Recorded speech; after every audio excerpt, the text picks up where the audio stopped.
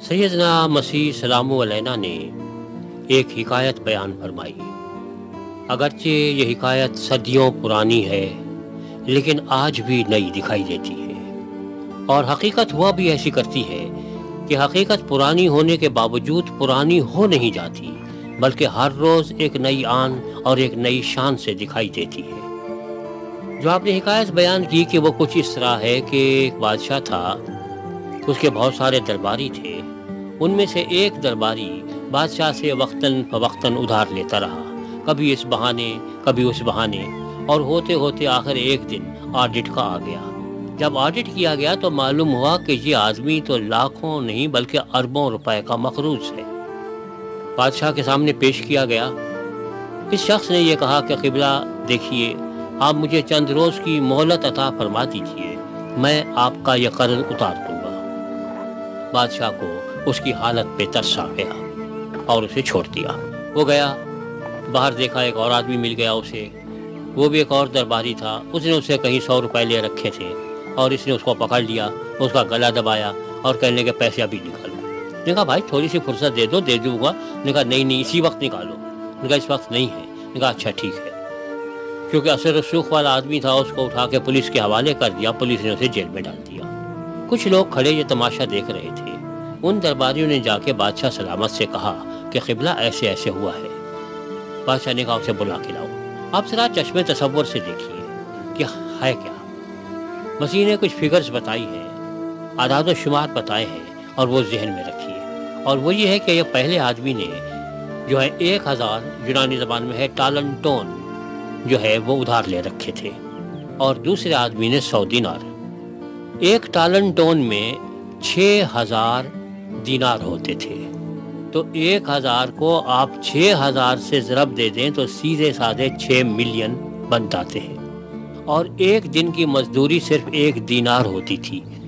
تو اگر یہ آدمی ادھار اتارنا بھی چاہتا تو اسے 6 ملین دن کام کرنا تھا، اور نہ کچھ کھاتا نہ پیتا نہ آرام کرتا، رات دن اسی دھندے سے لگا رہتا، تو اسے یہ صدیوں لمبی عمر کبھی ملنے والی نہیں تھی، یہ ادھار اتار سکتا ہی نہیں تھا۔ اس لیے بادشاہ سلامت کو اس کی حالت پہ ترس آ گیا کہ یہ بھلا کوئی بات ہوئی کہ میں ادھار اتار دوں گا، کیسے اتار سکتا ہے۔ لیکن اس نے سوچا اچھا بادشاہ کو میری کوئی ادا پسند آ گئی، بادشاہ سلامت نے اتنا بڑا قرض معاف کر دیا۔ ہاں ہو نہ ہو میرے اندر کوئی ایسی خوبی موجود ہے جس کے بغیر بادشاہ کا گزارا نہیں ہوتا ہے، اسی لیے تو بادشاہ نے مجھے معاف کر دیا، میرے سارے کیسز واپس لے لیے، سارے کالعدم قرار دے دیے، ایک حکم جاری کر دیا کہ بھائی اب اس کے خلاف کچھ بھی نہیں ہے۔ گھر پہنچا بڑا خوش اتنے میں بادشاہ سلامت کی طرف سے بلاوا آ گیا کہ بادشاہ سلامت بلا رہے ہیں۔ دل میں بڑا خوش ہوگا کہ میں تو پہلے ہی اپنے آپ سے کہہ رہا تھا میاں دیکھو میرے بغیر بادشاہ کا کوئی کام چلتا ہی نہیں ہے، اسے معاف کر دیا، اور اب مجھے بلا رہے ہیں، اب کوئی نہ کوئی وزارت مل ہی جائے گی۔ پہلے میں صرف درباری تھا، اب کوئی نہ کوئی وزیر لگ ہی جاؤں گا۔ وہاں جا کے دیکھا تو بادشاہ سلامت کے تیور بدلے ہوئے ہیں، بڑے غصے میں ہیں کہ خدا کی پناہ یہ ہو کیا گیا۔ یہ کہا کیا؟ کہا کہ دیکھو میں نے تمہیں اتنا قرض معاف کر دیا، تم سے یہ نہ ہوا کہ اپنے کسی بھائی کو تم 100 روپے معاف کر دیتے؟ اس کے تو صرف 100 دینار تھے، 100 دن کی مزدوری تھی، 3-4 مہینے کام کر کے تمہارے قرض اتار دیتا، تم اتار نہیں سکتے تھے، وہ میں نے معاف کر دیا۔ اب کہا کہ اس کو حوالے کر دو ان لوگوں کے جو اس کی پٹائی لگائیں، اور معلوم کریں کہ وہ پیسے کہاں ہیں، اور اگر نہیں ادا کر سکتا اس کی بیوی بچوں کو غلام بنا لو اور اسے جیل میں ڈال دو، جب تک پائی نہیں دے گا اس وقت تک اس کی رہائی نہیں ہوگی۔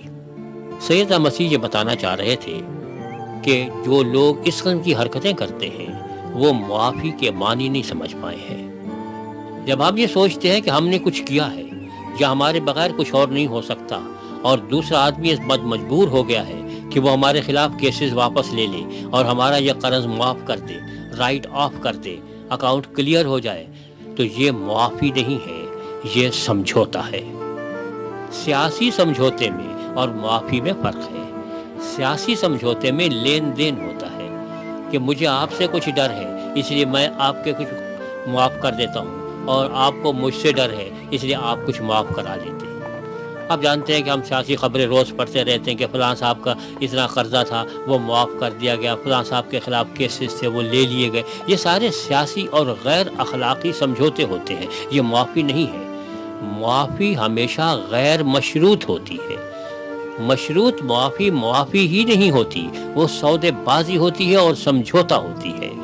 سیدنا مسیح یہی سمجھا رہے تھے کہ اگر آپ خدا کی معافی کو مشروط معافی سمجھتے ہیں تو پھر آپ خدا سے سودے بازی کر رہے ہیں، آپ لین دین کر رہے ہیں کہ کچھ لو کچھ دو کے مقابلے میں، کچھ میں آپ کو چھوڑتا ہوں، کچھ آپ مجھے چھوڑ دیجئے، آپ میری کمر کھجائیے میں آپ کی کمر کھجاتا ہوں۔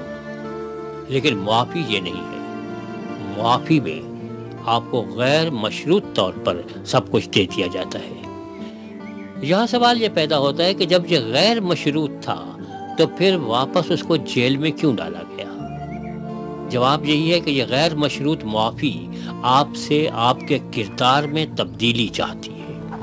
اگر آپ کے کردار میں تبدیلی نہیں آتی تو آپ کو معافی نہیں ملی ہے۔ ہم عام طور پر اسی غلط فہمی میں مبتلا رہتے ہیں کہ خدا نے ہمیں معاف کر دیا، لیکن جو ہم کل تھے آج بھی وہی ہیں، بلکہ کل سے زیادہ بدمعاش ہو جاتے ہیں۔ تو یہ معافی نہیں ہے۔ اگر یہ معافی ہوتی تو ہمارے اندر کوئی انقلاب برپا ہوتا، کوئی روحانی انقلاب ہوتا جس سے ہمیں یہ معلوم ہوتا کہ ہماری زندگی بدل گئی ہے اور لوگوں کو بھی وہ بدلی ہوئی زندگی دکھائی دیتی۔ لیکن جب وہ کوئی تبدیلی نہیں آئی تو کوئی معافی ہوئی بھی نہیں۔ اس میں خدا کا قصور نہیں ہے۔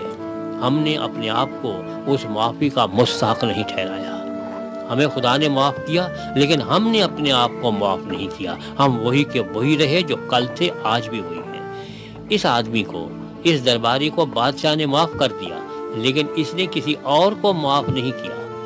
معافی اس بات کا تقاضا کرتی ہے کہ اگر آپ کو چھوڑ دیا گیا ہے تو آپ دوسروں کو چھوڑ دیں، لیکن اگر آپ کسی اور کو نہیں چھوڑتے تو یقین جانیے پھر وہ بھی آپ کو نہیں چھوڑے گا۔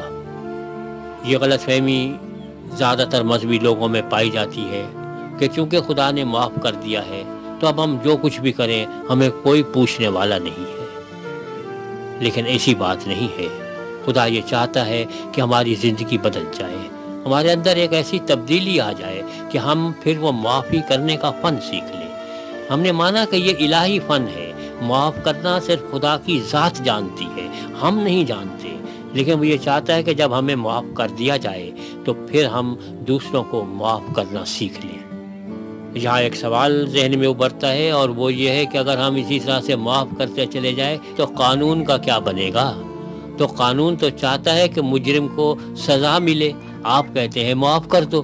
اگر سارے معاف کرتے چلے گئے تو اس دنیا میں تو بدمعاشی پھیل جائے گی، جرم ہی جرم ہوں گے۔ عجیب معافی کا مسیح نے یہ نہیں کہا کہ قانون ایسا ہونا چاہیے، آپ نے کہا کہ آپ کی ذاتی زندگی ایسی ہونی چاہیے۔ اگر آپ کو کوئی ذاتی پریشانی ہے آپ معاف کر سکتے ہیں۔ قانون کا اور ریاست کا جو مسئلہ ہے وہ ریاست کا ہے کہ ریاست اسے معاف کرتی ہے یا نہیں کرتی، وہ آپ کا مسئلہ نہیں ہے۔ آپ اپنے طور پر کسی کو معاف کرتے ہیں یا نہیں کرتے۔ سچی بات یہ ہے کہ پروردگار عالم نے ہمارے اوپر جو عنایات کی ہیں، جو احسانات کی ہیں، ہم ان کا بدلہ کبھی چکا نہیں سکتے۔ اس کے ساتھ ساتھ ہم گناہوں کا ارتکاب بھی کرتے رہتے ہیں، تو ہمارے معافی کے امکانات نہیں ہیں۔ اگر مشروط معافی رکھ دی جائے تو یقین جانیے کہ ہم میں سے ایک بھی جنت میں نہیں جا سکتا۔ ہمیں غیر مشروط معافی چاہیے، لیکن غیر مشروط معافی اس بات کا تقاضا کرتی ہے کہ پھر ہم یہ غیر مشروط معافی کا مظاہرہ اپنی زندگی میں بھی کریں اور دوسرے لوگوں کو بھی معاف کریں۔ دوسرے الفاظ میں یوں سمجھ لیجئے کہ اگر معافی صرف اسی آدمی کی زندگی تک محدود رہ جائے جسے معاف کیا گیا ہے اور وہ اس کو آگے نہ بڑھائے تو یہ معافی نہیں تھی، یہ کوئی سمجھوتا تھا، اور خدا سیاسی سمجھوتے نہیں کیا کرتا۔ پروردگار عالم معاف کرتے ہیں، اور جب وہ معاف کرتے ہیں تو پھر ہم سے بھی تقاضا کرتے ہیں کہ ہم یہ معافی کا علم، یہ معافی کا فن آگے بڑھائیں، دوسروں کو معاف کریں، کیونکہ اگر معافی نہ ہو اور بدلہ لینے کا رواج دنیا میں عام ہو جائے تو آپ یقین جانیے دوسرے دن کوئی بھی زندہ نہیں بچے گا، کیونکہ ہر ایک کو دوسرے سے کچھ نہ کچھ شکایات ہے۔